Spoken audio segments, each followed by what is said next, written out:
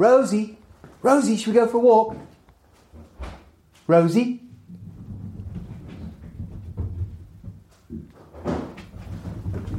Hey, good response from the top of the house. Boom, dog. Come on, let's go for a walk. I added one more podcast to the giant podcast bin. Now you have plucked that podcast out and started listening. I took my microphone and found some human folk. Then I recorded all the noises while we spoke. My name is Adam Buxton, I'm a man.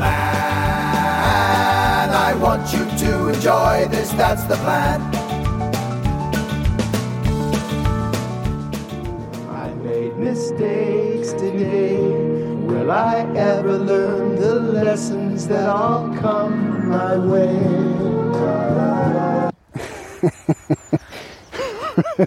She's looking at me like, what the bloody hell are you doing? Rose, come on, we're going to go for a walk. Do you not want to go? I'm carrying a small Bluetooth speaker because I'm going to call my guest to help me with this week's introduction. And I was just playing a bit of music on the speaker and singing along with it. Still I Dream of It by the Beach Boys. But now she is just standing on the track, staring at me like, why were you singing that song? Why have you got that speaker? Is this not a normal walk? It is a normal walk. Come on, Rose. Rosie, come on. Look, the sun's come out and everything. I think she's buggered off back to the house. Blimey. Everyone's in a bad mood. Week 6 of the lockdown, and the atmosphere back at Castle Buckles, especially among the teenage boy community, has recently been a little tense. Okay, what are we doing here? I am calling Louis Theroux. Let's try FaceTime audio. Connect to a Wi-Fi network to use FaceTime. You fucking idiot. Wow, that's a very rude alert. Sorry about that, listeners. Okay, just a regular call then. Yo. Hey, Lou, how are you doing? Good, how are you doing? I'm all right, man. Should I be answering this on my computer or not? No. No, it's not actually a FaceTime call. I forgot that you can't make FaceTime calls outside. You need a internet connection. And I'm outside on my walk with Rosie.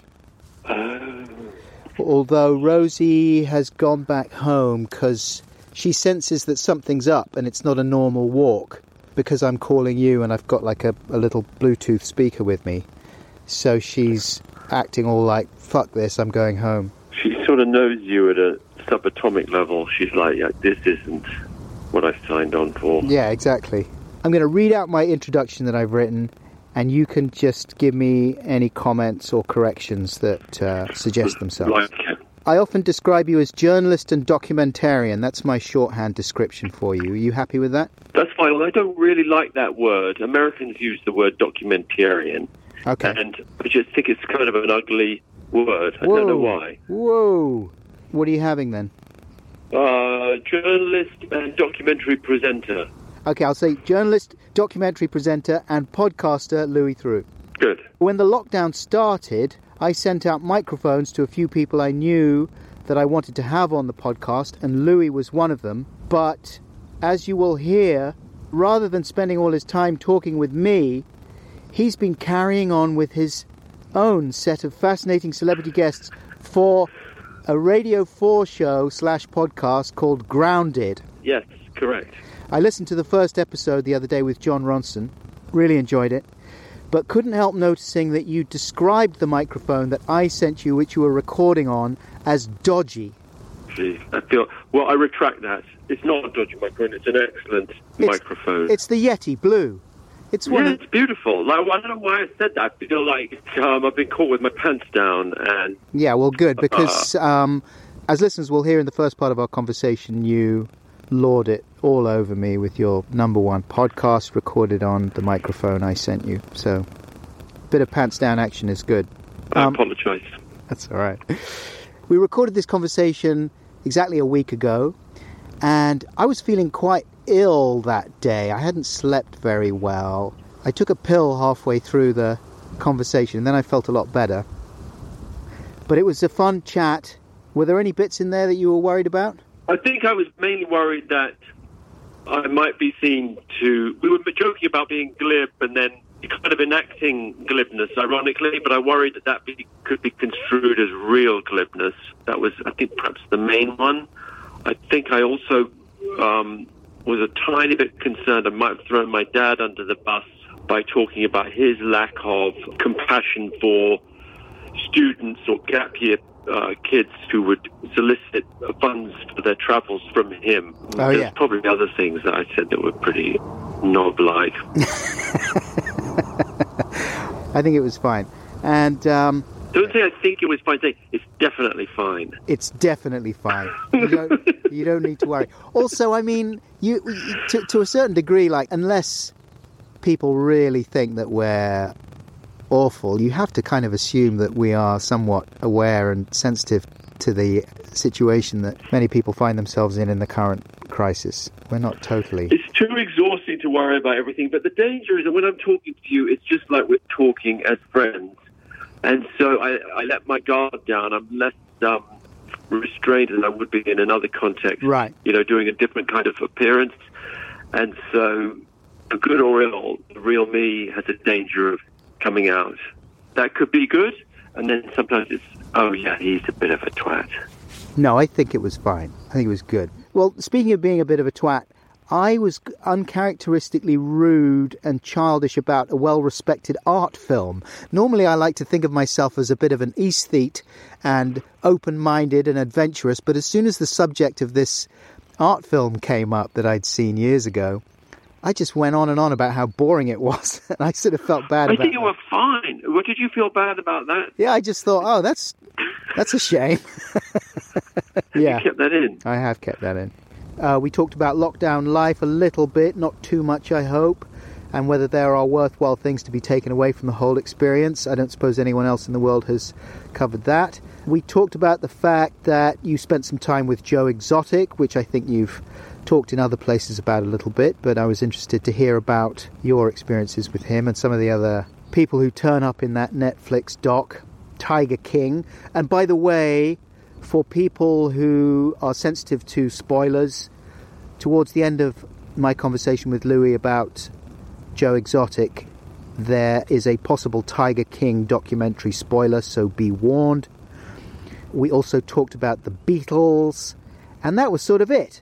Who's your next guest on your podcast, can you say? The next one is Boy George. Oh, yeah, so great. It was a good one. He's good value. Yeah, great.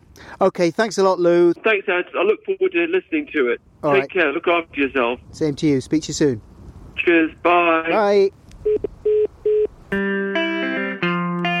Ramble chat. Let's have a ramble chat. We'll focus first on this, then concentrate on that. Come on, let's chew the fat and have a ramble chat. Put on your conversation coat and find your talking hat. Yes, yes, yes.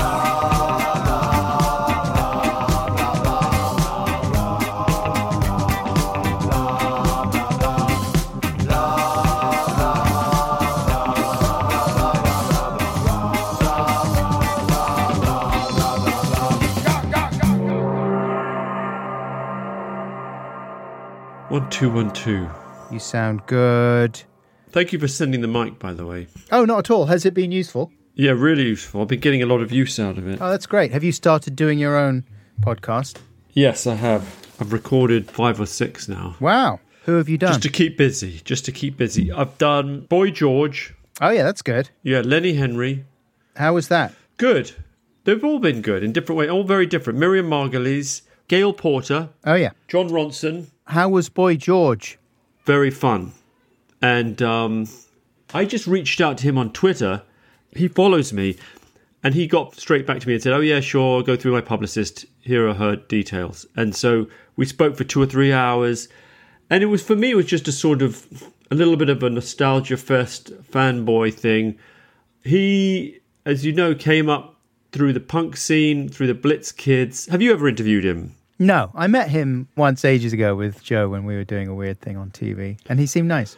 He struck me as very funny, sort of pathologically honest, but also that he was, if you've read his first volume of memoirs, he was just a kid growing up in Woolwich in a big, squabbling, brawling Irish family, went to a school where no one recognised his talents, knowing he was gay, I think, from a pretty early age, and then got swept up in this kind of half avant-garde, half pop scene, walking around dressed as a nun or flamboyant plastic clothes.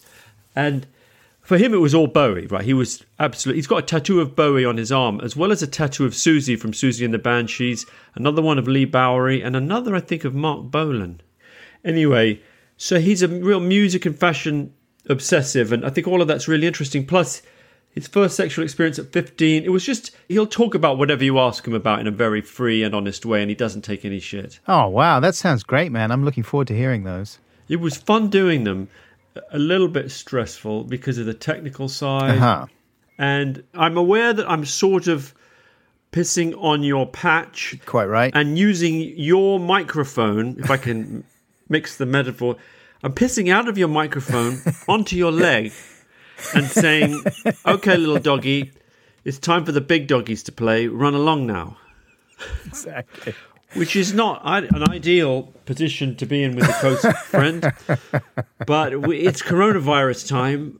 We have to make a living. Presumably some of those people that you spoke yourself to. And and the horse you rode in on. Newsflash. You've had this stage to yourself for long enough. It's time for a real broadcaster to show you how to do it. All right, fair enough. Well, here's an amateur broadcaster question. What was your criterion then for getting hold of the guests? Great question. And what was the concept of the podcast? That's my other question. Because it's supposed to be talking to you about your favourite food or your inspiration or conversations in a kitchen cupboard. It's all done in a cupboard. There's no gimmick. There's no concept. It's other than having a longish chat. And the criterion for guest was to try and have a mix that they should all be, I guess, it sounds very vague and bland, but people I was interested in, people who I felt there was something knotty to get into with. And they are all, in different respects, people who are happy to open up. None of them so far, touch wood, it will continue, has been resistant. In fact, with all of them, I found myself saying, it'll be about an hour to an hour and a half. And then at the 2-hour mark, thinking, I wonder if I'm taking the mick now. Yeah. The other thing, because I thought about you a lot while I was doing them, in the sense of how you approach your subjects, and I was aware that I also didn't want it to feel like a Desert Island Discs, right? Because there's a temptation, and Mark Maron does this as well, to start at the beginning and go somewhat chronologically towards the end, which I think in general you don't do.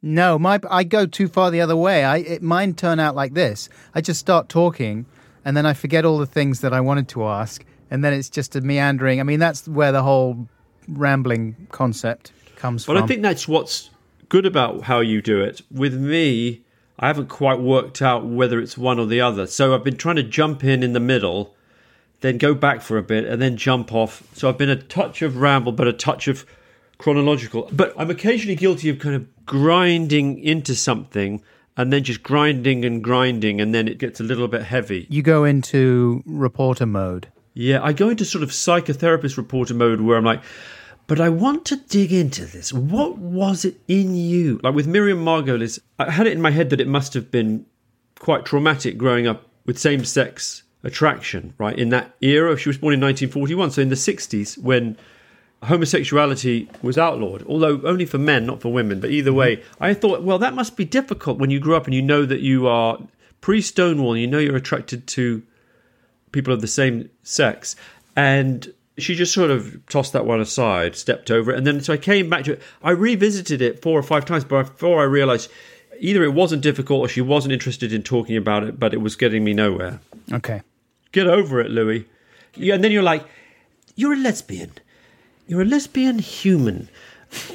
Why are you a lesbian human? Like, I was sort of objectified, like a specimen under a glass. Yeah. It was a very kind of cis male gaze that I was applying. So you're gay, a lesbian gay woman who's attracted to people of the same sex. Is that correct? So when you see someone of the same sex, you feel aroused? You know, it's like, come on, Louis, get a grip. It's 2020. But I think it's fair enough to expect the listeners to adjust to your point of view, to accept the fact that you are asking questions that interest you. You don't have to ask questions that are going to be entirely objective, that are going to represent absolutely everyone listening. There's no way you can. Good point. And in fact, we were accused of, when we made a program about polyamory in Portland, and one or two of the contributors were not happy with it and said it was very, I don't know what they said, maybe heteronormative might have been the phrase. In other words, they were saying, like, you came at it from the approach of someone who's not polyamorous. That was their criticism. To which you can only say, like, yeah, that's because I'm not polyamorous, right? Yeah. And in fact, that was the view I was reflecting. And in a certain respect, that represents the view of the majority of the audience, which isn't to say that there's anything wrong with it, but that's where the questions are coming from. Yeah. So I think it's valid, isn't it? But then I found myself not panicking, but feeling my conversation with Miriam, because then I started, well, I wonder if I'm sort of erecting this fence between us. If she's the lesbian and I'm the straight. So then I began talking about same-sex attraction I'd experienced growing up, which I think I overdid it a bit. I said I had crushes on older boys growing up, which isn't really completely true. But anyway, it's all good. Did you ever experiment? You never actually kissed anyone? No. She said to me, I've never had a penis inside me. And I said, well, that's something we have in common. I've never had a male tongue inside me, other than my own. Mm-hmm. I never kissed with tongues. I snogged a couple of boys experimentally and didn't enjoy it that much. I don't even know if it's a snog if the tongue's not it going in. It has to be tongues. I think a snog. Yeah, no, look, a snog. If you go and kiss a girl on the lips as a heterosexual married man, that's not going to go down well with your partner. She's not going to be equivocating about, is it a snog or not? I'm not sure if that's true. Depends. I know women friends who, when I kiss hello goodbye, they go for a mouth kiss. Yeah, but that's a surprise when it happens. I mean, this is in the old days. You're not going to be doing any mouth kissing for the next year or two. Corona, check.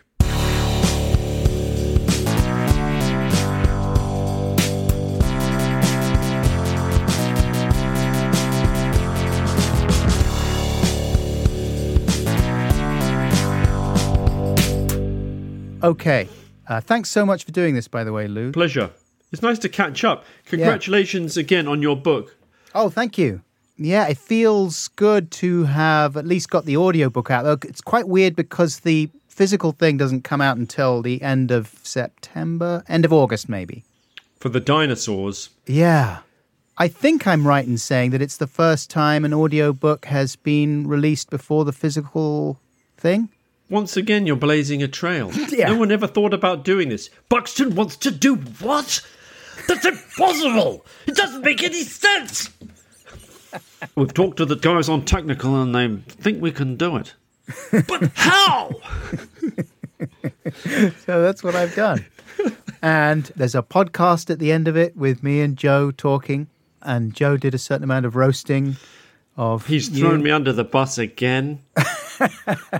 Does he roast you face to face? Doesn't he roast everyone face to face in life? Yeah, he does. And that's one of the things that we talked about. It was quite a satisfying conversation that I had with Joe, which you can hear at the end of the audiobook, because there was a couple of moments of genuine catharsis for me, of settling things that I'd been worrying about that I wrote about in the book and kind of left open-ended and sort of imagined that he would either ignore or I just assumed that he wouldn't process them. But he did, and we spoke about them, and it was quite good. I had an odd feeling of closure at the end of talking to him about it. Well, what kind of things do you mean? Things about our friendship and the kind of imbalance in our friendship. Not very specific. I mean, it's not the kind of book that really is digging too deep into my relationships other than the one with my father, I suppose. I started getting into the whole power struggles that happen within a double act. When you're working together and your friendship is suddenly switched to a different track and you get all these pressures that you'd never really considered before, or that maybe were operating in the background and suddenly they have to be dealt with. They're all right there in the foreground. I thought Joe came across very well in your book, and at the same time your affection for him and a very faint sense of you needing perhaps more from him at school, emotionally and in terms of recognition and affirmation, that he was prepared to give. And that maybe he even was aware of that and played on it a little bit by saying, oh, we probably won't be friends, after we leave or in 20 years or whatever it is. Which is, I think that is quite Joe-like. We've joked about the fact that we both used the term aloof, but to describe Joe, and he picked up on that. But haughty. Haughty, that's right, haughty. But that part of Joe's haughtiness is a self-protection mechanism, right? And that he is, underneath, he's a very lovely guy. You know what I mean? Like he's actually an affectionate and thoughtful and vulnerable human, as we all are. Don't you think? You're laughing as though I've said something. You think I was going to say something mean and I pulled out of it, but I wasn't. I actually think that Joe is capable of extreme thoughtfulness and consideration. And sometimes when he thinks he's under attack, his haughty side comes out. What do you think about that? Well, again, like all of us. But yeah, I mean, I don't want to give the game away. Okay, fine. You'll have to buy the audiobook to discover. But yeah, I think you're absolutely right, and you've picked up on a couple of the things that were most important to me to convey or to explore a little bit. And also to pick up one other thing, I think you are revealing in your book of your relationship, not just with Joe, but especially with your dad, and some of it is extremely powerful and affecting and raw. And what you say about him as he approached the end of his life, and then the revelations about his financial stresses and what he went through to raise and educate his children in the manner to which he felt they deserved, right? Mm-hmm. And privately educating you and then attempting to get loans from people. I mean, I thought the letter he wrote to John le Carré, a.k.a. David Cornwell, was amazing, like extraordinary, and must have been, I can only think, brutal and painful for him to have to send. Yeah, he was so proud of being friends with John le Carré. You know what I mean? They were at university together. And Dad was older than him, but he just thought he was the bee's knees, especially when he turned out to be this successful writer. And yeah, when he got into financial stress, he was one of the people that my dad wrote to ask for a loan, quite a big loan. And yeah, I think he found it incredibly humiliating, as you would. It was £50,000, right? I think 40. 40. Oh, well, that's different. In olden money. But can you imagine writing to someone though and sort of saying, "Dear Jim, please can you fix it for me?" Sorry. "Dear John, I find myself in the embarrassing situation of having to ask you for £40,000. Like it's, I don't know, that would be tough. My first thought when I read it was like, well, if I had lots of money and a friend of mine wrote to me, asking for £40,000. I think I would give it to them. I think my instinct would be like, yeah, if I can afford it, here you go. And it would be good if you paid me back and don't take the piss and understand that this is because you're my friend, blah, blah, blah. But you would want to do it. I'm so glad you said that because this is going to be so much easier now. Yeah. Not 40 though, it's 100,000. Okay. Have you got it? Well, actually, I'm seeding the ground for my letter to you, which I was going to send in a couple of weeks. What, you don't say in the book what he wanted the 40,000 for. Was it walks in the wine country? No, it was to keep my brother at Haileybury.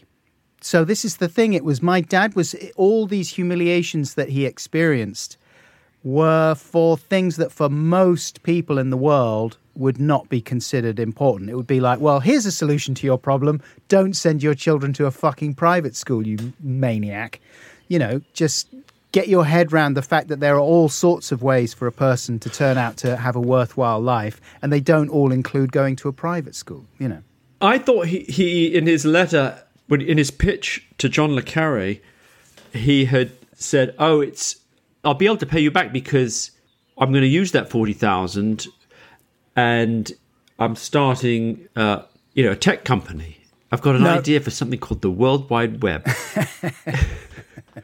Or whatever it was. And that but if you write to someone and say, like, I want 40,000, dear John le Carré, please, can you send me £40,000 so I can keep sending my children to private school? How is that going to go well? Well, he wasn't as explicit as that, because the thing was that he had used up all his money. His mortgage payments were in arrears. The bailiffs were knocking pretty much. But it was because he'd spent all his money and mortgaged the house to pay for our education. And so he'd got himself into that pickle, but he didn't explain that explicitly to Le Carre. It was just like, look, I'm in trouble. I need this amount of money. And here is a scheme for how I will pay you back. And so over about 3 pages after the initial page of like, can I have some money, were all these ideas for how he was going to pay him back. One of them was, I'm going to write a book about wine. It's going to be great. I know all sorts of stuff about wine. I'm going to Walks in the Wine Country. Yeah, I remember that. A book that he eventually did get published, but it certainly didn't make him any money. And he had another idea about writing a book about boarding school, about prep schools, and all these sorts of schemes that he had that he thought were going to make him a load of cash. Just parenthetically, on a tangent from that, one of the things that I remember from my childhood was that my dad occasionally would receive letters, because he's a travel writer, from students who are on their gap year or approaching their gap year and were trying to fund their sort of volunteer or charitable endeavours. Like, I want to go and work in an orphanage in Burma, or I'm going to travel around India and teach villagers how to irrigate their crops, whatever. So this is going back quite a few years, and once or twice he showed me the letters, and I sort of think, oh, well, that seems fair enough. What are you going to do? And he would sort of look disbelieving and say, it would become clear that he was actually annoyed by the letters, and said, I think I'm going to write to their parents and say, do you realise I've just received a begging letter from your child? Like, the idea of him financing someone else's children deeply offended him. And I think because he was self-made, he'd grown up poor, in an immigrant family in Boston, and made his own money. And I think he thought that, and he just the whole idea of asking for a handout, if that's what it is, I mean, maybe that's unfairly characterising it, but rubbed him the wrong way. Absolutely, and it did for my dad too. One of his favourite sayings was, neither a borrower nor a lender be. Yeah. Is that it? No, yeah, neither a borrower nor a lender be. Yeah, something like that. Yeah, where's that's that from? Hamlet, I think. From Hamlet, okay. I think it's from Hamlet. I think Polonius, it's one of the fatuous phrases that he comes out with. Well, my dad definitely believed in that, and I would characterise that as a sort of Tory-ish way of looking at the world, kind of get on your bike. Yeah, self-reliant, I can do it, you can do it. You are sort of teaching an attitude of learned helplessness. Right, if you sort of rely on handouts. I've got a terrible headache, and I am struggling to actually organise my thoughts. I'm sorry. Do you want to take a Nurofen or something? I might do. Yeah, I might do. Yeah, do it. Okay, hang on. Take a couple. I slept very badly last night. I had to get up 4 times to go and use the toilet. Every single time I woke up, I stared into the darkness and I hoped that perhaps I'd go back to sleep. But the pee-pee pressure was too great, and after a while I would swing out my legs and my body would follow, stumbling off to the toilet.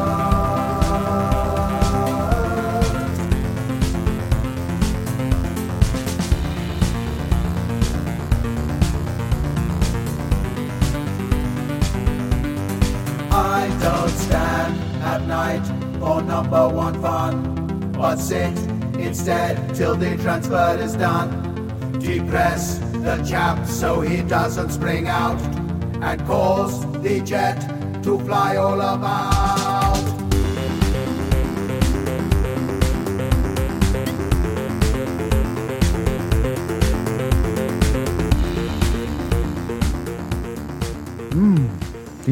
Delicious. Are you stressed in general? In general. Do you have stress? Maybe a little. I stress headache. Maybe. I don't know. I slept incredibly badly last night and I woke up feeling really rough and thinking, fuck, what's that? is that COVID? It can't be COVID. I haven't been anywhere. I've received a few packages and there's been a couple of delivery people, but how could I have got COVID? I've been here for 4 weeks. And then I thought, oh, well, if it's not that, then what is it? Something incipient and terminal. So I'm in that kind of frame of mind. It's probably the final straight.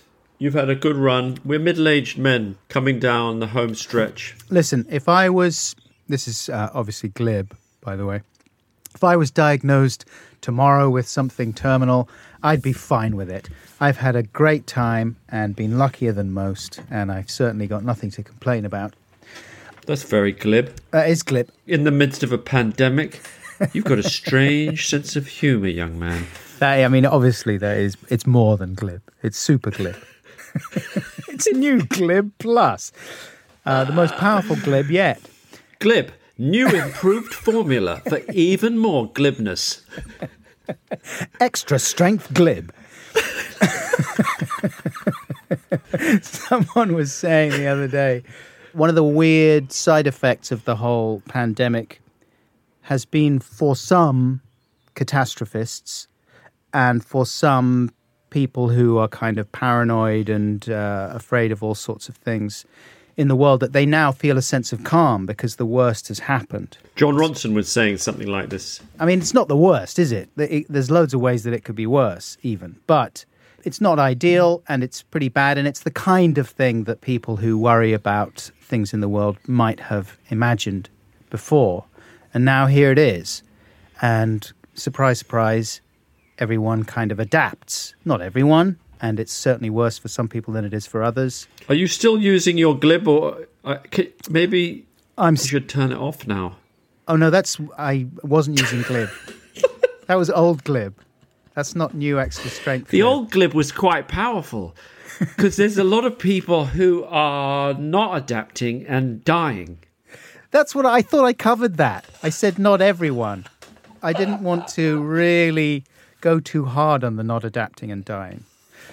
Speaking of that, along that sort of line, someone was saying, there's people tweeting, like, stop calling frontline workers heroes. Stop calling the people who work in shops or make deliveries heroes. They're people doing jobs that aren't properly paid, that they don't want to be doing, and they don't want to be on the front line, and they don't appreciate being called heroes when they don't have any choice in the matter. That's interesting. I was like, fucking hell. I don't think anyone was trying to be mean. I hadn't seen that. I do think that with everything going on, like, there's certain tropes that become irritating. And one of them is, well, look, the crisis brings out the best in us. We hear that on Radio 4 at least a couple of times a day. And I'm not really sure if it's certainly not true across the board. In some ways it does, in some ways it doesn't. I think it brings out, in certain respects, the truth in us. There's people who are pitching in and helping and doing a lot, and then I think there's other people who aren't doing much, and people capitalizing on it in different ways, or fraudsters trying to make money out of it. And yeah, have you noticed that there are a lot more twatish ads online, and especially on YouTube, like for all kinds of really ridiculous products popping up in front of videos? Is this the segue into you buying a mouth exerciser? Yes. That was incredibly smooth, though, that segue. It was it could have been seamless, and then you called it out because you couldn't just let it sit there. You couldn't let me have that moment of doing the fucking smoothest segue, seamless segue into a thing that you knew I was going to talk about. I thought, no, I'm going to just call that out. I did. But that was like me kind of saying, bravo, underlay. I was just noting the suavete that you were displaying.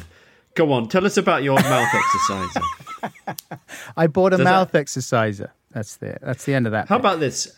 Oh, what kind of thing do you mean? There you go. Here's what I was imagining. I was thinking you were going to go, yeah, you're right. And then you could have given me a couple of examples. I only know I haven't seen any other than the mouth exerciser. That's the only one I've seen. Have you not seen Magic Teeth? No. What's that? There's a big long ad for this product called Magic Teeth, and it has all these people grinning at the camera and there's some problem with their teeth. Either they've been knocked out or they're very badly decayed. And so with magic teeth, that needn't be a problem. But magic teeth are just like sort of plastic teeth, really white teeth. Like Halloween teeth that you would just stick in your mouth. Exactly. Are you serious? But then the other ad I saw, have you seen this one, is for Jawzercise. Jawzr Yes, size. which I love that because it's a pun on jazzercise, Right. which is already a portmanteau word of dubious construction. And the ad, if you saw the same one, it's a bald guy who looks a bit like Michael Chiklis. Yes. Saying, I saw this and I thought it looked kind of weird, but then I tried it. Like, so he acknowledges, I look like a complete goofball doing this, but wait. But everyone is employing that strategy with all their crappy ads at the moment. Like there's people doing ads for, selling at home. You sell Amazon products and stuff and you can make thousands and thousands, and they're all scams of one kind or another. But they all begin with like, I know it looks like a load of bullshit, but it's true. And I made thousands and you can too. And anyway, so they do that with Jawzercise a little bit. So Jawzercise, if you haven't seen the ad, it's a kind of rubber ring. And you stick it in your mouth, and it comes with a couple of little bite strips. It looks, what's it called, a squid when you get it as a calamari. It looks like a really hard piece of calamari. Yeah, blue calamari. And you're putting it between your teeth to upper and lower mandibles. Yes. And you chew away on it. Chew away on it. It's got 20 to 50 pounds of resistance. However much that is, that means nothing to me, right? How much resistance do you get from a normal piece of calamari? Not even 5 pounds. This specially created calamari from squid, available only in certain parts of the Mediterranean. With regular calamari, you can only expect 5 to 7 pounds of resistance. And generally, they will only come in one color, a dispiriting white. And it rejuvenates your chin and It chisels and sculpts the jawline for the best look ever. It's fitness for your face. Aloha, that's what the ad says. But did you say that you'd actually ordered one of these? Yes, so I bought one. Have you got one there with you? No, I don't have it yet. It's being delivered from America. Is there any medical foundation for it? Well, I'm glad you asked me because I am fully qualified to answer that question. And I would say no. I mean, there can't be, can there? Because, did your parents ever used to do this? Like my mum, I remember in the 80s or the late 70s, would sometimes do these weird exercises with her jaw, and she would sort of pat underneath her jaw and sort of slap her face and stuff. And I'd go, Mummy, why are you doing that? And she'd read in Cosmopolitan or something. It was the back then version of the fucking Jawzercise. You know what I mean? It's just a total scam, surely. That's not... I would think so, because in fact your jowls droop in middle age, not really so much because the muscles are any weaker. It's just your skin is becoming more slack, I would have thought. So all the chewing on calamari or rubber balls in the world is not going to tighten up the skin. Yeah, well, we'll find out. Plus, you've got a beard, so no one knows what's going on underneath your beard anyway. Now, that's why I've got a beard. Once my face is transformed by the Jawzerciser, I will shave the beard off and I will show off the incredibly ripped face underneath. Right. You'll be able to flex different parts of your chin and lower cheeks. I'll be doing expressions that no one has ever seen me do before. And I'll probably get a lot more acting work out of it. It's all very exciting. But now I want to know if there is a way to, where's the exercise equipment for your hair? How do I bulk up my testicles? There's so many other exercise products that I would buy. Or just make your testicles less droopy. Exactly. People must have vanity surgery on their nutsack. The muscle that causes your testicles to go up and down is called the... Do you know this? No. The cremaster. I don't even know how you say it. Cremaster, yeah. Because Matthew Barney... That's right. The artist... Used to be married to Bjork. Who was married to Bjork, made an entire sort of 20-hour movie cycle of about 5 or 6 different films called the Cremaster cycle, right? Yeah. That was all about that muscle. Didn't we go and see that at the BFI? I never saw it. I've never seen it. Maybe I went to see that with Joe, or at the ICA or something. We saw it, and I just like, what the fuck am I doing watching this? Was it good? No, it wasn't good. Of course it wasn't good. It was so boring. It was an art film. You know he's a big fan of your podcast. He's welcome on any time. To talk about how shit his film is. No, I didn't say... Did I say it was shit? I didn't say it was shit. You said, no, it wasn't good. It was so boring. Yeah, I stand by the boring part. I suppose I meant good in the sense of like... If you go and see a regular film, is it good? No, it wasn't all the things... I love how you're walking this back now. It was. I want to see how you get out of this particular box that you find yourself in. It wasn't all the things that you would want normally from a trip to the cinema, i.e. excitement, some kind of relatable characters and story, any sort of interesting experience whatsoever. Actually, that's not true, because it was interesting, like the level of technical expertise. There was incredible makeup. The stills from it make it look amazing. He's sort of dressed up as the Greek god Pan, right? You know, he's just kind of in a goat suit. Yeah. Looking sort of quite cool. Looking really cool, with quite good prosthetics, like state-of-the-art prosthetics at the time, giving him a weird snout and strange ears and things like that. So it was all incredibly beautifully put together. It didn't look... Usually what differentiates kind of art films from mainstream films is the production values, because there isn't the budget available. But he had found a way of making it look as if it was made to the standards of your average mainstream feature film. So that in itself was quite weird and unsettling. So I guess a success on that level. But then once you got beyond it, you sort of... I don't know, were bored. But maybe I just didn't understand it, or I didn't know what to think about. I didn't know how to occupy my mind while I was watching it. Well, what you could have been doing, which is what I'm doing now, is flexing your cremaster. Because that's an exercise you can actually do sitting down. To tighten up your nutsack. And you don't even need a blue piece of calamari to do that. You can just do that anywhere, any place. I'm doing it now. Are you doing it? Yeah. But that's not the same as women exercising their pelvic floor muscles, is it, for example? I think it's our version, isn't it? I think that's what we do as men, and they would do the same thing. No, because for women, pelvic floor exercises, as far as I'm aware, I don't know exactly what I'm talking about, give them a greater degree of control down there, which can be useful for all sorts of reasons. But exercising... Picking up loose change. Exactly.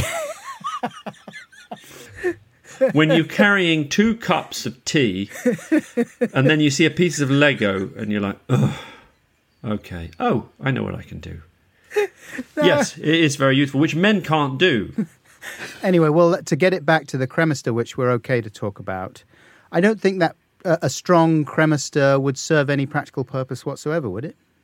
Well, unless you were sort of flying through the air and there was like a knife and you were having to clear, like a long jumper or a hurdler, and you were having to get over and your balls were slightly lower. You lifted your legs like a hurdler to get over, but your balls were hanging slightly lower, right? Yeah. And then you're like, holy shit, my balls are too low, they're going to get sliced. That's when your cremaster comes into play. You can lift them a little bit. You can just lift them up that 0.5 centimetre. Yeah. You know when they come into use is situations of extreme physical exertion, right, where your body says, okay, tighten up, guys. This is intense. We need to pull everything extraneous in because, you know, something we need to be in our kind of game mode, or we're on a war footing, and nothing can dangle, nothing should be flopping. That happens automatically, though. High and tight. Because when you go into the sea and it's cold... It does if they've been worked properly. But I don't think that's the cremaster doing that, though, is it? That's just the skin contracting and turning it into a hard... Walnut. Of intense, leathery protection. This is getting quite X-rated. Like... Yeah, I'm sorry. That's my fault, as usual. No. No, thank you. No.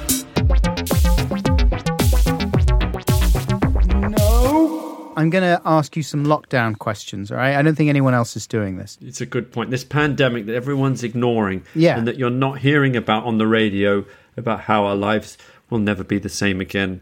I'm just going to come Let's out break and talk the about news. it. Yeah. Will we be using new improved glib? For this, Yeah. you can if you want. It's always there as an option. All right. I'm going to see how it goes. My MO is to use both. I'll use a little squirt of glib and then I'll wipe it off and use a bit of Sincerosol. Some people, it's like Coke. Some people prefer old Coke. Like, in fact, probably more people.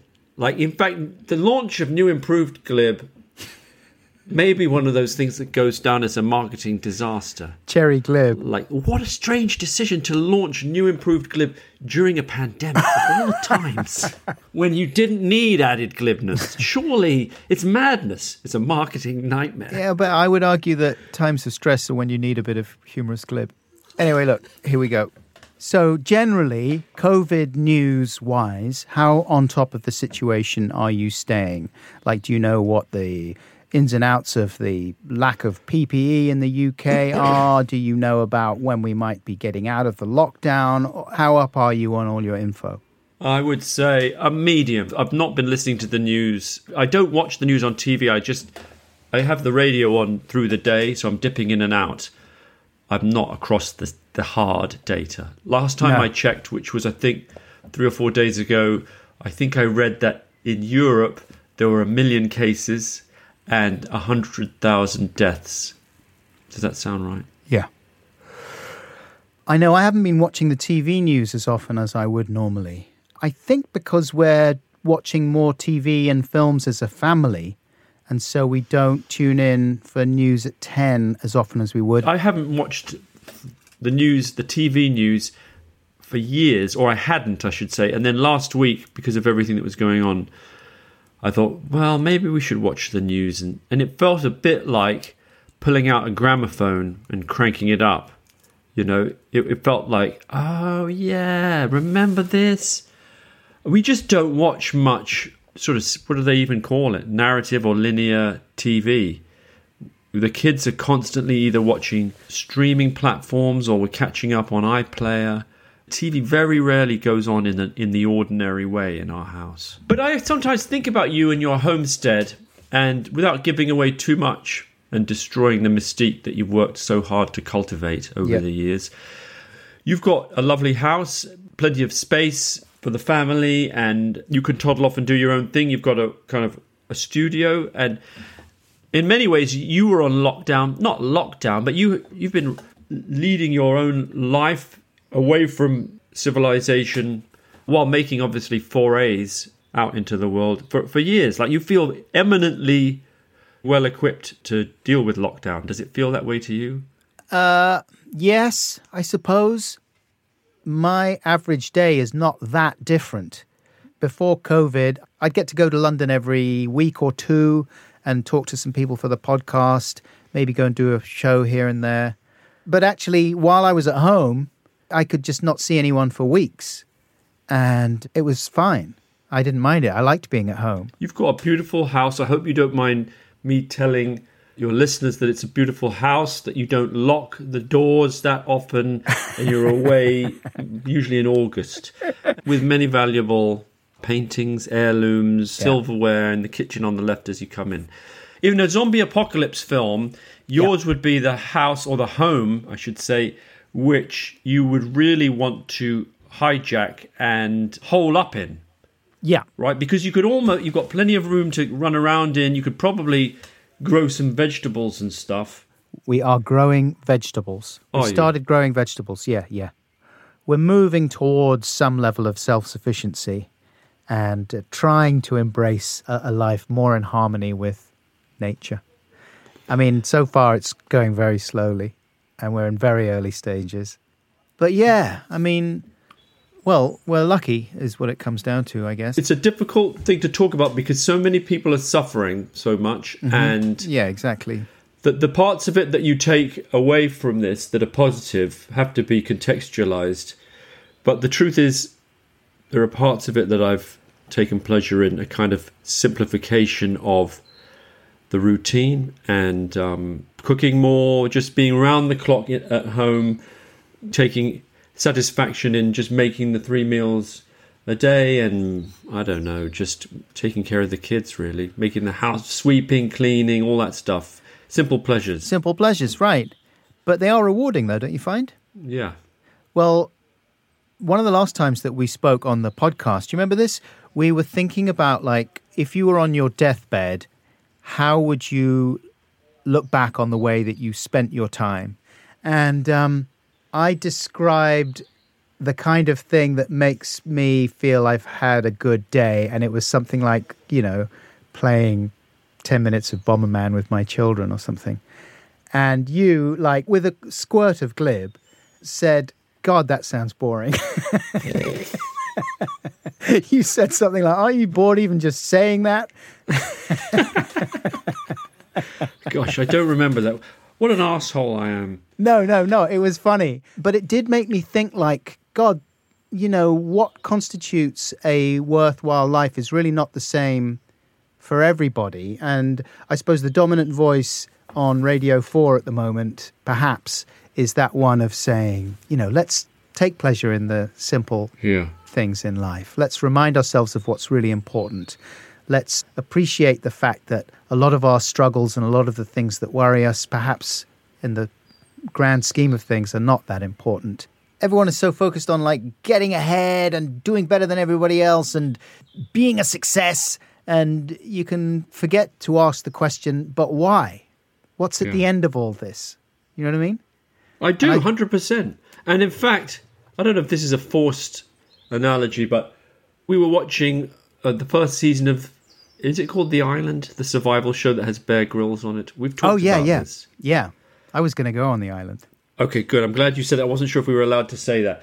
But what's amazing about that, that's sort of the lockdown existence time 100, right? Because they have to forage all their own food.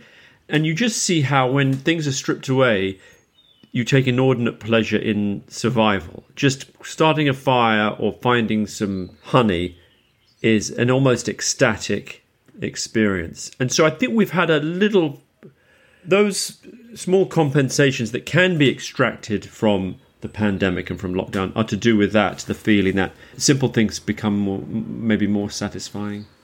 And have you had an experience like that with your family in the last 4 weeks where you've just caught yourself thinking, hey, look, this is as fun and as rewarding as any of the things that previously I might have considered fun and rewarding in a career context, winning awards, meeting my heroes, whatever it might be, doing a great documentary?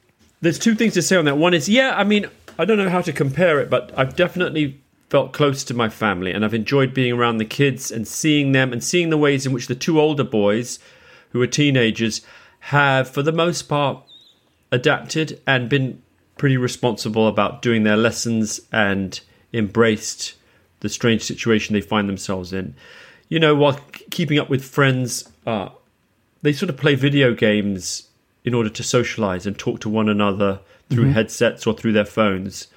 So that's how they socialize. And then the rest of the time, you know, we do stuff as a family. And then the little one, who's only 5, he's been the one that's demanded the most time. And insofar as we've had challenges domestically, it's been trying to get work done, but also have a 5-year-old who really needs someone there with him most of the time.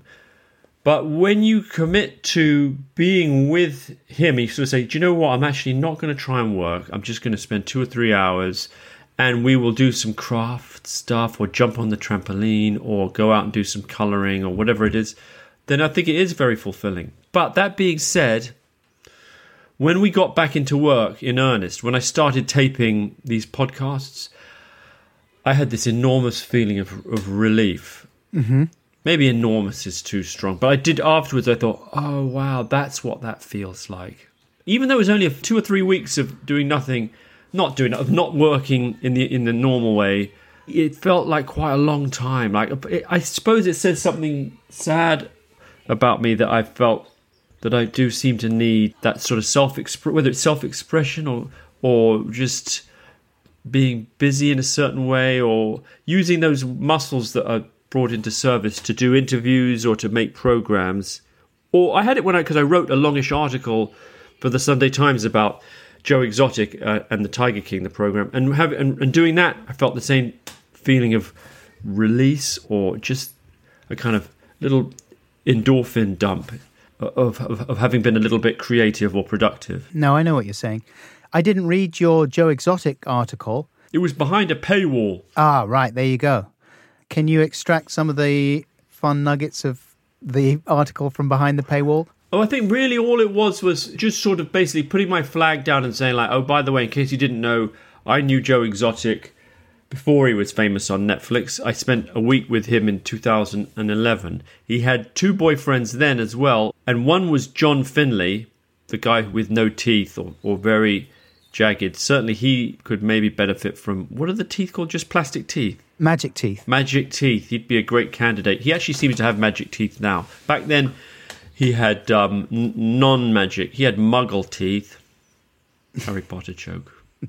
But there was a different other boyfriend. The other third leg of their relationship was someone else. I can't even remember his name that clearly. Anyway, I don't know that there was much of a scoop in it, except that Joe was more or less, as you see him on the Netflix show, obsessed with Carol Baskin, told me that he thought Carol Baskin had murdered her husband and fed him to the tigers.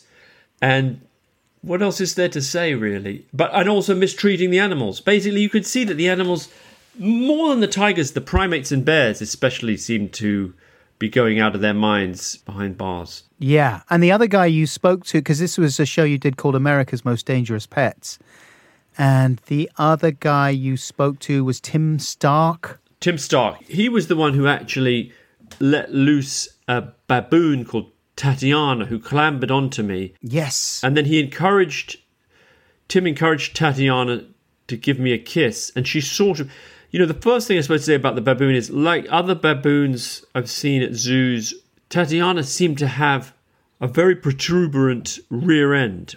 Is that because she was in heat, or are baboons' bums always like that? A lot of them are like that, aren't they? It's like the most extreme case of hemorrhoids you've ever seen in your life. Extraordinary, like an enormous kind of donut of monkey leather. And so you're obviously thinking like, okay, I'm going to try not to touch Tatiana's hindquarters because that's going to feel really odd. And then Tatiana extended a kiss, and I genuinely had the impression that there was some sort of primate-to-primate connection. Tatiana had taken a shine to me, because I'd had a lot of worries about being attacked by either a monkey or a baboon. There were moments in the show where you looked genuinely frightened. Because I'd read so much about chimpanzee attacks, and when a chimpanzee goes for you, it's game over. They are, depending on what you read, either 5 to 10 times as powerful as an adult human male, and will typically either rip off your face, rip off your nose, or rip off your genitals. None of which I was particularly excited about happening, right? Right, it doesn't seem good. But Tatiana, instead of that, it became a kind of, instead of aggression, what I felt was a sort of erotic energy, but I did not actually snog her. But how did you feel about Joe Exotic? Because there wasn't too much of an implication in the film that he was trouble. I mean, I suppose there was certainly a suggestion that this was not an ideal environment for the animals, and some of his ideas about, wouldn't it be great if tigers and bears coexisted, because that would be an inspiring message. Tigers and bears. I was like, why would you have tigers and bears in a cage together? To show people how, if they can get along, we can all get along. A great message for kids. We can all just get along with each other. And you're like, okay. Do you think when people like Joe Exotic are saying things like that, do you think that it's total bullshit, that they're just feeding you a line and it's just like, I'm just going to say this because it sounds fun? Or do you think they genuinely believe that? I think it's a little bit of both. I think there's definitely, part of it is a marketing spiel. And I think at some level he slightly believes it. It's probably more bullshit than sort of sincere. Because one of the things that I noticed about Joe, and that was a challenge at the time, was he'd get lost in his own bullshit. Like he would say things I knew he didn't really believe. If you said like, well, wouldn't the tigers be better off not in tiny cages. Or wouldn't you just be better working on saving natural habitats? You go, well, there's people working on that. Like, he would just sort of palm that off. Or you would say, I remember saying to him, why are you breeding more animals? More tigers? Because it's one thing to save tigers that are already in cages owned by people who can't handle it. And you're like, okay, I'll take your tigers and we'll let them live out their days over here. But Joe was breeding. He was bringing new lives into existence. He was doing that because for the first few months of a tiger's life, they're harmless enough to be sat down with children for photographs, and people will pay a lot of money for that. So that was one of his few guaranteed ways of making money. So I said to him, why are you breeding tigers? Expecting that he was going to say that. And he said, so that when all the tigers are dead in the wild, we can repopulate the wild. And I remember thinking, that's not even your message. Did you not read your own publicity material? It was one of those weird things where you're with a contributor and you just think dude, get on your brief. That's not even the lie that you're supposed to tell. The lie you're supposed to tell is a different lie. That doesn't make... No one thinks that you can release tigers raised in captivity back into the wild. They can't survive. You are saying something completely nonsensical, and it's sort of detrimental to the documentary that we have a spokesperson for this practice who can't even remember his own lines. You know what I mean? And also, he's just been telling you as well that if someone came to try and shut the zoo down, he would execute all the animals. Which, by the way, would make more sense than saying we can release them back into captivity. That's the thing about the show, about Tiger King, that I think a lot of people have said, is that it's just grim. When people started talking about the show initially, a couple of weeks back, when it became clear that we were going to be in lockdown and people wanted to watch stuff and binge on box sets or whatever, and they said, oh, you've got to see the Tiger King, it's crazy. These crazy characters, and it's funny and hilarious. And actually, even by the end of the first episode, which is as far as I got, it's this isn't funny or hilarious at all. It's depressing and grim. And all the main characters are, in one way or another, a disaster area, really. And the animals are adjuncts to a human menagerie of sort of misbehavior and folly and ridiculousness. Not to say that I didn't enjoy it. Chris Smith, our mutual friend, exec'd it. And I did know was that. Instrumental in putting it together. And I think they did a great job of organising a massive kind of complex and chaotic material. And there's moments of extraordinary power. Spoiler alert, if you haven't seen it, there's a person who dies about halfway through or 2/3 of the way through. Did you make it that far? No, but I've read about that. It blindsides you, and the person's mum talks about it, and the other contributors are all react in different ways. And I thought that was really shocking. That was the thing. There were lots of things I didn't know in it, but that was the part that really blindsided me and shocked me.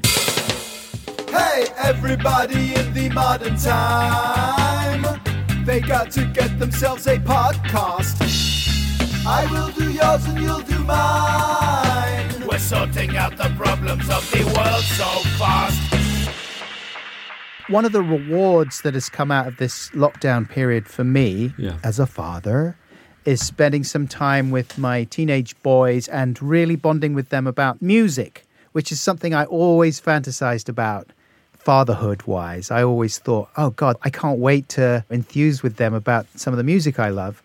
And now that's actually come true, and we've had a lot of sessions where after we eat together in the evening, we'll sit around and we'll use Spotify and DJ to each other. We'll say, have you heard this? I'll play them some Orbital track and they'll play me something by, Thundercat or whoever it might be.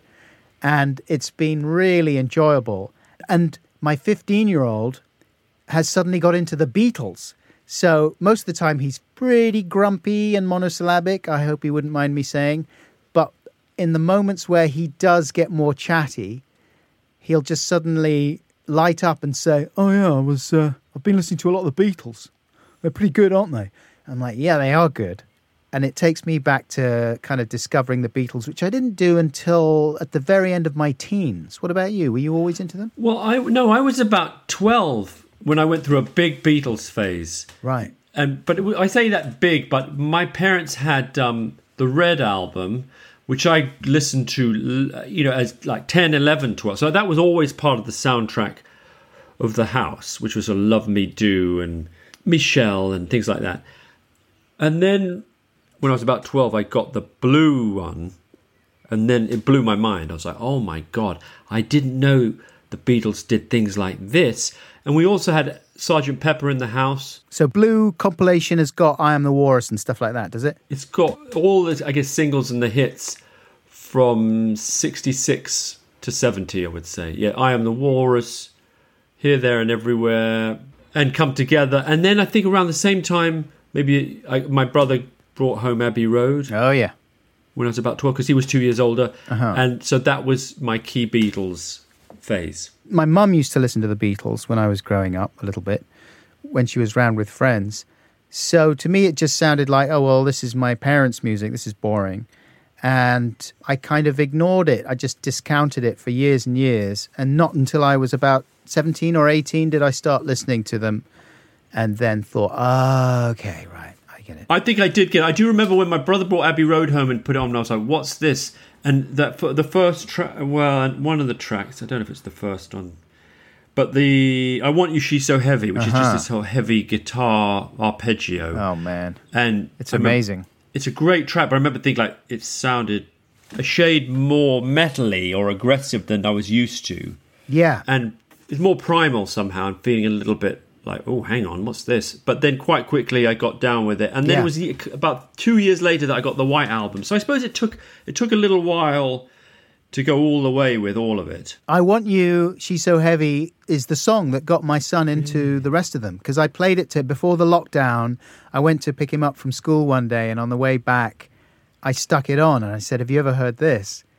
And it was a really great moment. He was sort of staring out of the window and not being too chatty, and I couldn't tell if it was because he was bored or just thought that I was a dick, or I don't know, any number of options. And then we got home and parked just as it was finishing. Down, down, down, down, down, down, down, down. And if you know that track, it's fucking epic, and it just gets madder and bigger and darker. And it's a sort of a wash of feedback that starts building up. I mean, it's really elemental. And then suddenly it just goes and ends, like the tapes run out or something. And my son just sort of turned around and he was like, wow, fucking hell. Really? That's great. Yeah, it was an extraordinary moment. I loved it.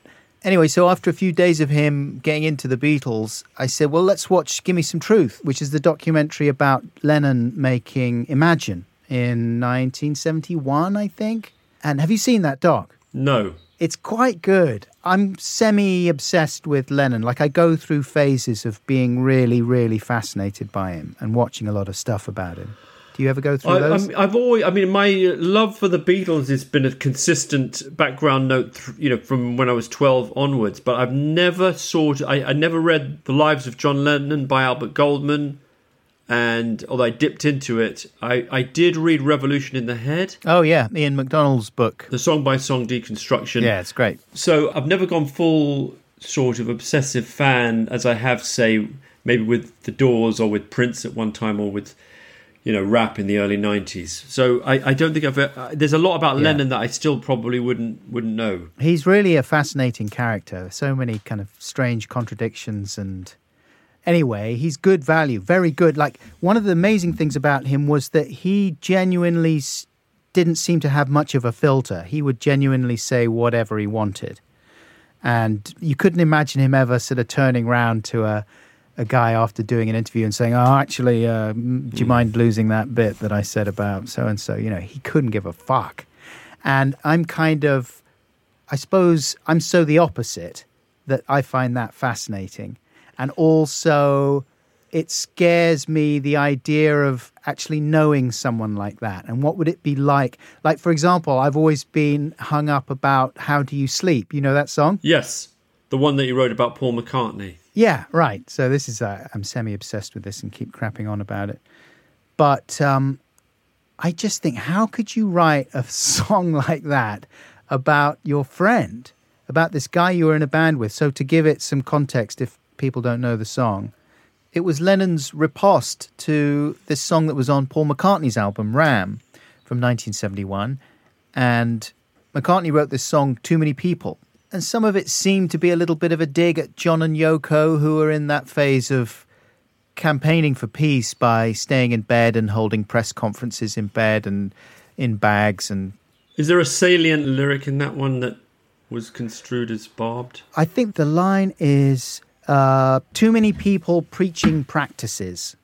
So literally that was it. Oh, and there's another line that says, you took your lucky break and broke it in two. So those are the two lines that could possibly be about John Lennon, right? But John Lennon obviously listened to it and thought, fuck you, that's about me. Fuck you, Paul McCartney.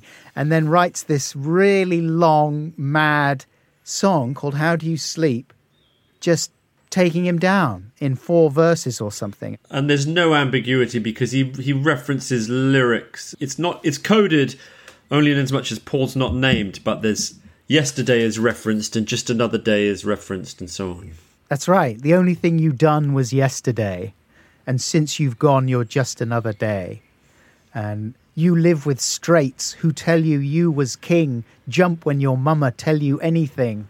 I mean, fucking hell, that's hardcore. But I think at that point he probably hated Paul, didn't he? Yeah, the sound you make is music to my ears. Ooh. But afterwards, he always sort of said, oh, no, it was just Bants. Paul was fine with it. I love how in Beatles lore, there's certain things that always come up. That's one. Another one is that when John died, Paul was asked how he felt, and he said, yeah, it's a drag. And then he walked that back. Right. And I think he didn't mean anything horrible by it. It just came out wrong. Right, but I always felt bad for McCartney because you would think something like that happens. How are you able to express the extent of all the confusion of feelings? And someone sticks a mic in your face and you just say, it's a drag. It's not brilliant phrasing. The messaging is not ideal. No, you're right. It's not candle in the wind. Anyway, look, to wrap things up, I have emailed you an audio file, which is a very exciting discovery that came to light a few years ago. It's an earlier version of How Do You Sleep with even more pointed lyrics. This is quite a big discovery. It was a massive discovery. I can't believe you didn't hear about it. It came to light in 2017. They were remastering the Give Me Some Truth doc for what would have been Lennon's 70th birthday. And they found this take with these lyrics that are going to blow your mind. Are we going to listen to it? What do you think? I do not think the cheesy music you make is good.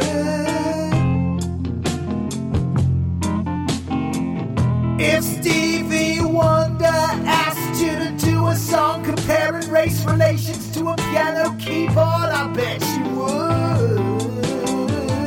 Some people think your eyes are like those of a sweet puppy dog,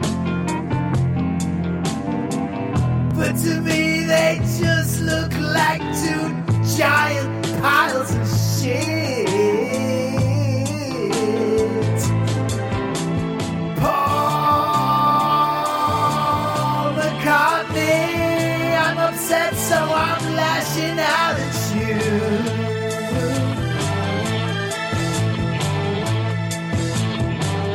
Oh, Paul McCartney hurt my feelings, so I'm trying to hurt Paul McCartney's too.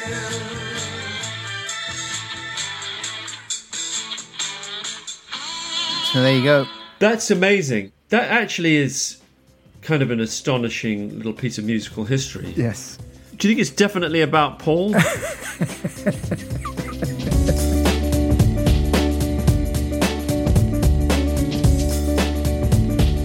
Wait. This is an advert for Squarespace. I took one look at that website and I knew that the woman I have been living with is not my wife. I'd never been any good with computers, so when I showed the website that I had built to sell my paintings to Tom, he just refused to believe that I had made it. And he started telling people that the government had taken his wife and replaced her with an AI. But Debbie had made the website herself. After hearing an advert on a podcast, she had visited squarespace.com/Buxton and done a free trial. They had all these professional-looking templates there. So I chose one I liked, and I started typing into it. And then I dragged in some pictures. I uploaded a video. Before I knew it, I had a website. I've seen The Matrix. I know that you need big green numbers and a long leather coat to build a website. It's just not that easy. But it was that easy. And when Debbie decided she wanted to purchase her new website, she remembered the offer code from the podcast. I typed in Buxton, and I saved 10%. I was jumping up and down and shouting in your face at Tom, and it was around then that he started with the conspiracy theory. Why don't you go to squarespace.com/Buxton, Tom? And you could see how easy it is to build your own website. Because that's exactly what they want me to do. Continue.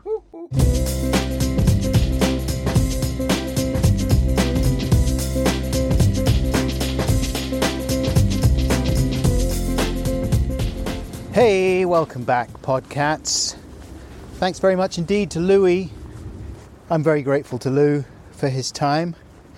I'm also very grateful to Gear for Music, an online music equipment store that I've been using recently for my podcasting needs, and it has served me very well. I told them I'd give them a shout out because they've been helping me find the right gear for another podcast project that I've been involved with a charity that I'll say more about if and when it all comes together. But Gear for Music have also been, I know, helping out other podcasters working for charities and for various good causes. If you're involved in getting a podcast together, or you're a musician or whatever, then I would really recommend their site. They're friendly and efficient, and they've got like loads of stuff. There's a link in the description should you wish to check them out. What else? I'm going to wrap it up fairly quickly this week because I've got to get back. I have a Zoom call with a future lockdown guest on the podcast. Hope you're doing all right out there. I've noticed that certain gigs that have been cancelled during the summer are starting to be rescheduled for later in the year, October and November. I don't know what's happening about my book tour. Obviously everything is still so up in the air. People don't exactly know what the exit from the lockdown is going to look like and what form it will take. It may be that I don't actually get out and about on tour until early next year. I'm not sure. I will keep you posted when I know anything. My website is currently being overhauled, but I hope it's going to be ready in a new form, more easily maintainable form, so I might actually keep it somewhat updated in the next few weeks. But I'll let you know about that too. So this is valuable waffle, isn't it? Here's a load of stuff that may or may not be happening, and I'm not sure when. Thanks very much, Buckles. You're welcome. Thank you very much indeed, once again, to Louis for his time. Thanks to Seamus Murphy Mitchell for his invaluable production support on this episode. Thanks to Matt Lamont, as always, for his superb edit whiz-bottery. Thanks to all the folks at Acast for their continued support of this podcast. Thank you very much for listening. I hope you're doing all right. And until next time we meet, take excellent care. For what it's worth, and I hope this isn't going to creep you out, but, well, I love you. Bye!